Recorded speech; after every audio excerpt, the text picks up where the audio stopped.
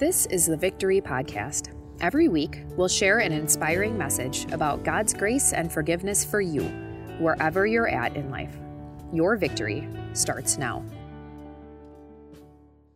Most parents will do just about anything for their kids, right?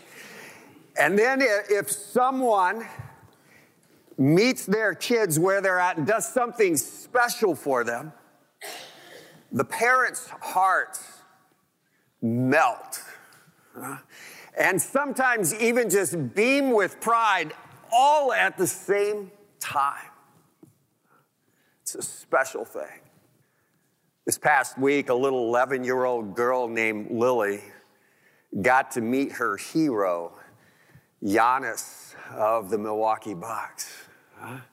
And she had her Giannis jersey there for him to sign, and she laid it on the table, and he signed it, and that was the way it was supposed to be, right? And that was going to be it, except that the little girl also brought along a purple folder with her. And inside that purple folder were pictures that she had made especially for Giannis, and she handed it to him. And Giannis, this multi-millionaire, superstar, world-class athlete, received that notebook with great honor and joy. And he got up from behind the table. It took him like 2 minutes to unravel his big self. And he came around the table and he hugged little Lily. And she hugged him back. And he's looking at the pictures like, these are amazing. You did these? And Lily is crying, and the adults and their mom and dad, they're crying. The phones are out. They're taking pictures and videos of all of this. It's a day that Lily and her parents will not soon forget. As we lean into God's word this morning, we see a man who is willing to do anything for his son. Here's how the story begins. Once more, it's talking about Jesus there, visited Cana in Galilee, where he had turned the water into wine. And there was a certain royal official whose son lay sick at Capernaum. When this man heard that Jesus had arrived in Galilee from Judea, he went to him and begged him to come and heal his son, who was close to death. So as we start off, Jesus is back in this town called Cana. Cana is this town where Jesus did his very first miracle. It was the town and the setting there of that first miracle where the wedding event coordinator had planned everything out so beautifully. Every T was crossed, every I was dotted, except for that one thing when it came to the beverages. The wedding event coordinator had planned, woefully so short, and they had run out of wine. But Jesus was there. And Jesus changed those gallons of jars of water into wine and rescued the wedding. Okay, so that's where Jesus is at. He's in this city called Cana. There's this other city here, Capernaum. It's about 15, 20 miles away from Cana. So if you're going south, it's like in Burlington. Okay, if you go north, it's Glendale, west, Waukesha, east, and you're all wet, okay? And it's like 15, 20 miles away. And this man is a royal official. Okay? And so what that means is he's wealthy. He probably has a military background. He's a hero. He is well respected. He's got a big house, a nice family. He's got servants, the whole 9 yards. He's got everything except the health of his son. And so he makes that 15 to 20 mile journey without a car, right? And to be honest, he probably had a horse. We don't know, but he was so wealthy. He probably had a horse and used that. Probably went with an entourage, but he went that distance. He had to go. He heard Jesus was there. And so he took off. And as he took off, he was hoping and he was praying. It was his intent to go and meet Jesus and bring him back down to Capernaum so that Jesus could heal his son. Do you understand that sometimes sometimes God will allow difficult things to happen to us in our lives so that he might pull us closer to him. See that royal official? If his son hadn't been sick, and understand when I'm talking about sick here, it's not like he had a headache. It wasn't that he had an ear infection. His son was dying. His son found fun in nothing and pain in everything. He couldn't lift his head. He wasn't mobile at all. He was gray. He was dying. Understand, if his son hadn't been so sick, that royal official probably would have just heard that Jesus was in Cana and said, yeah, maybe someday I'll meet him. I hear he's pretty popular and everything, but he had a need. Is there a pain or a problem, a stressor or an issue in your life? If so, understand that is likely God calling you to come to him, to come even closer to him. So it was October of 2003, and there was this little 10-year-old girl who was really sick, okay? And in fact, the Flight for Life helicopter came to St. Vincent's Hospital in Green Bay and flew her the 45-minute helicopter ride to Children's Hospital here in town. Okay? And while they were on that flight, the little girl coded twice. She had to be resuscitated 2 times. And when they got to Milwaukee and landed at Children's Hospital, the doctors told the parents, we just want you to know, she is far worse now than she was 45 minutes ago in Green Bay. And they ushered her in to surgery. And while she was in surgery for 3-4 hours or so, she coded any number of times. It was like surgery, stop, resuscitate, surgery, stop, resuscitate. And she came out of surgery, and they took her into the ICU room. And she had 3 of those medical poles, right? You know what I'm talking about? That hold the IVs and stuff like that. She had 3 of those, not 1, 3 of them. And there were literally over 40 different things on those 3 poles that were going into her body. Her temperature rose to over 107 degrees. The doctor said, we don't know if we can do anything else. And so there was just a little bit of time and a lot of heartfelt prayer. The doctors would come back later and said, well, there's this experimental drug. We don't know if it'll hurt her. We don't know if it'll do any good. We don't know if it'll help her. But there's this experimental drug we could try. And keep in mind, too, that with the experimental drug, there's a placebo that's going to be in play, too. And so she might get the placebo and not the medicine. But you guys think about it and let us know. A little while later, the doctors came down the hallway, and they said, without apology, we're going to pull that option of the experimental drug. There's too much wrong with her. It'll skew the study. And so now there was less time and a lot more heartfelt prayer. Just like the royal official with his son in John chapter 4. The royal official, he came to Jesus and he said, "Sir, come down before my child dies." "Go," Jesus replied, "your son will live." Positionally in the culture, this royal official would be held in far greater esteem, with far greater honor than the teacher, the rabbi, Jesus. But this royal official had a need. He needed mercy. He needed grace. He needed healing for his son. He needed it now. He humbled himself. He pleaded with Jesus, "Please come down and heal my son." That's all he could say. The lump in his throat was too big to say anymore. His heart hurt. His face was pained with agony as he made this plea. And Jesus said, "Your son will live."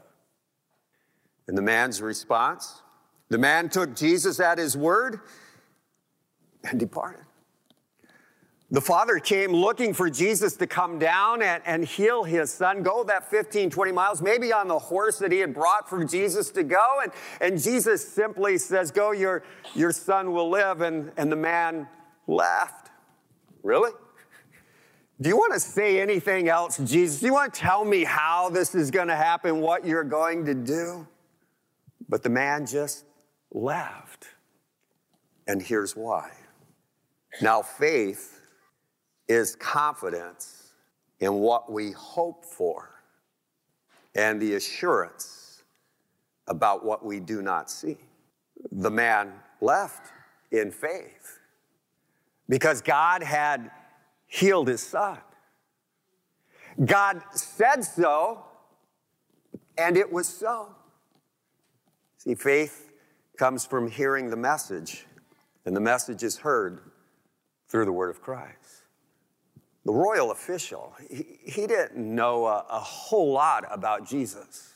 Okay? Probably what the royal official knew about Jesus in a little insert in your worship folder under John 4, there's like about a 3x5 index card size, right, for notes. Probably what the man knew about Jesus could have fit in that little spot, and there would still be plenty of white space. But what he knew was that Jesus had authority, and he acted on what he knew. And so he left.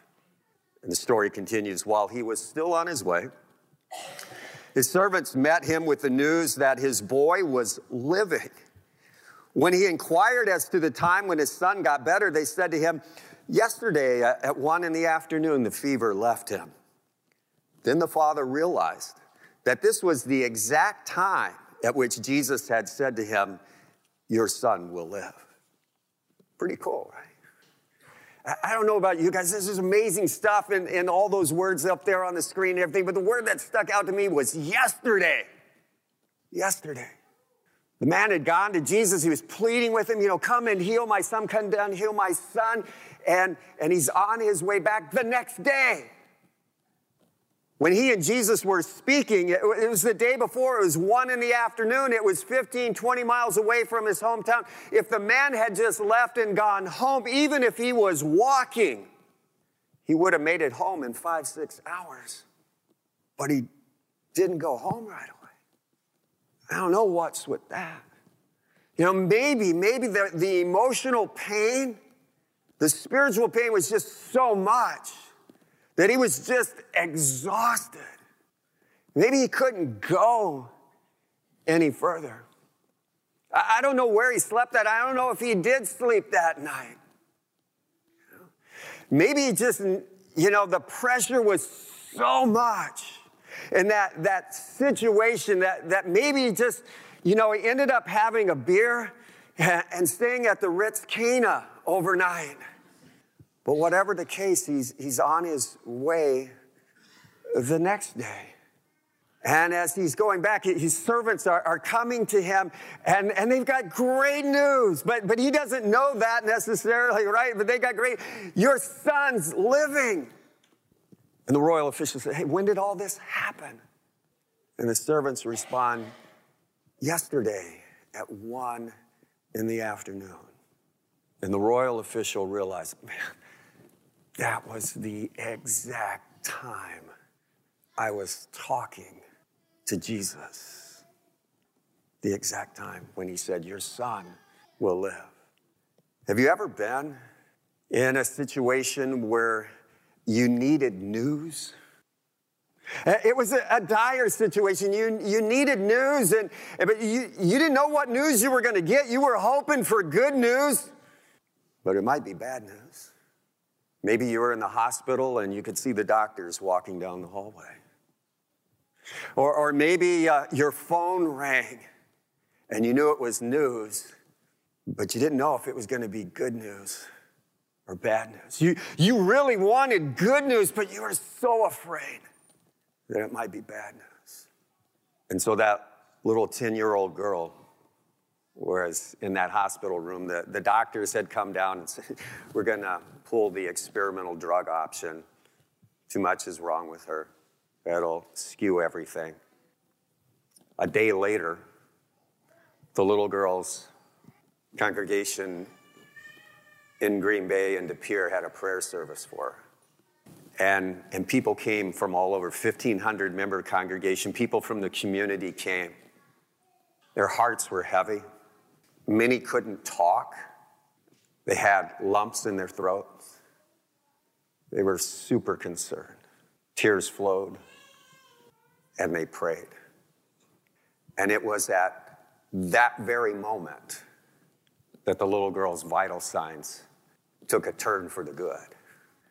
At that very moment, at that exact same time. You know how I know it was at that exact same time? Because that little girl was my little girl. And that began the healing process for her. Just as the royal official had gone to Cana and Jesus had healed his son in Capernaum, he wasn't even there, right?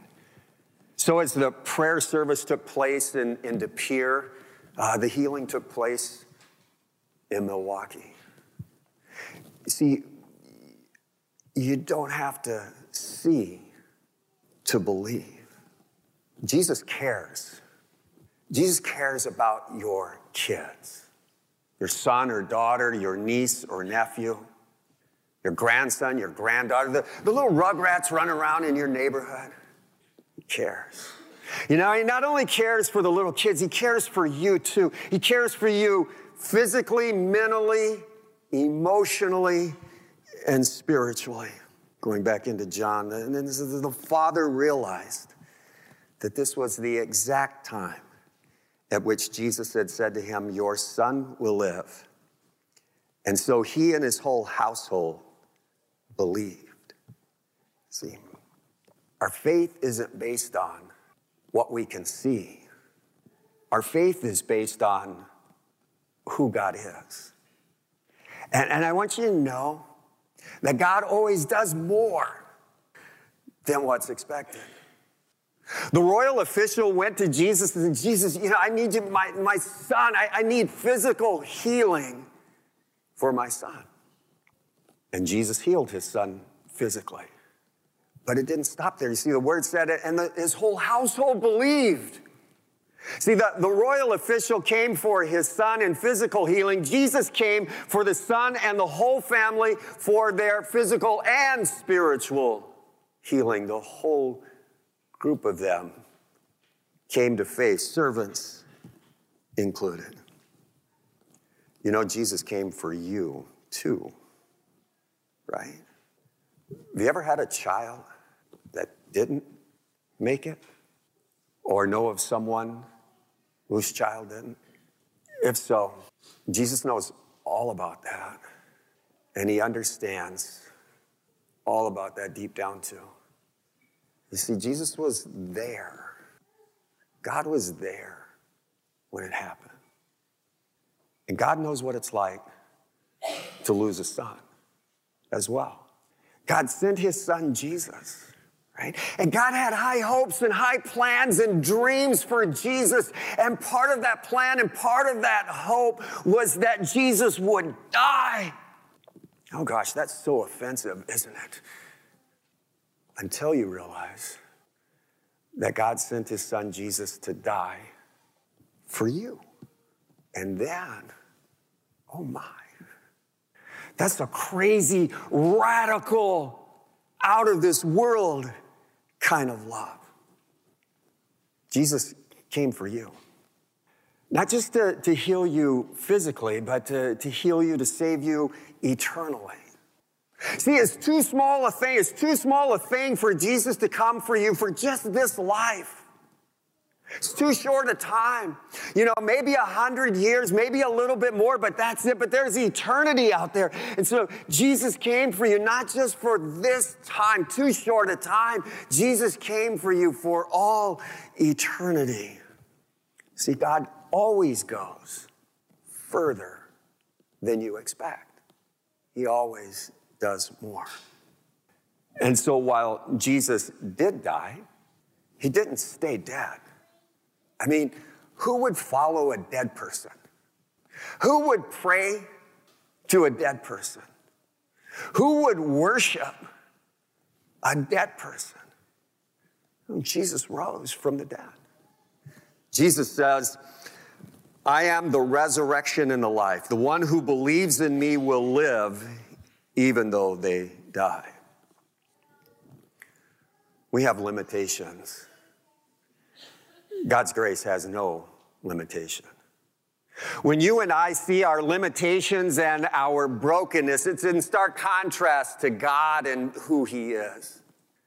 We see that his promises are always true no matter what, that his provisions are always complete no matter what. When my kids were little, from time to time, they'd be outside playing and they'd derf, right? They'd be running down the sidewalk or riding their bike down the sidewalk, and then they would wipe out, crash, burn, scrape knees, elbows, skid marks, blood coming out and everything. And then when that happened, right, they'd be screaming and crying. And I'd go run out there, right? And I'd get down by them. What happened? Are you okay? Where does it hurt? And I'd wipe the tears away from their eyes and pick them up. Where have you skinned? Not so much your knees, but your heart. What's skinned your heart, your mind? What's making you scream and cry? I want you to know that this is what will happen one day. He, Jesus, will wipe away every tear from their eyes, from your eyes. There'll be no more death or mourning or crying or pain, for the old order of things has passed away. Our faith isn't based on what we can see. It's based on who God is. And so as we live out our lives because of the resurrected Jesus, just like for that royal official, when we can't see a way, I want you to know, and you can live your life this way from this day forward. I want you to know that when you can't see a way, God still has a way. And it's more than what you can dream of. Let's pray. Lord God, thank you for bringing us here today. Fill our hearts with a even more greater faith and greater love for you. Lord, as we go through difficult times in life, help us not to check in on our faith, which so often goes up and down like a roller coaster. But let us see you. You never change. You never fail. You always have more in mind. Lord, thank you for the plans that you have for us. Plans to prosper us and not to harm us. Plans to give us hope and a future. Thank you, Jesus, for being with us every step of the way. In your name we pray. Amen. Thanks for listening to the Victory Podcast, brought to you by Victory of the Lamb in Franklin, Wisconsin. For video sermon archives, more information about us, and to let us know how we can meet you where you're at, go to victoryofthelamb.com.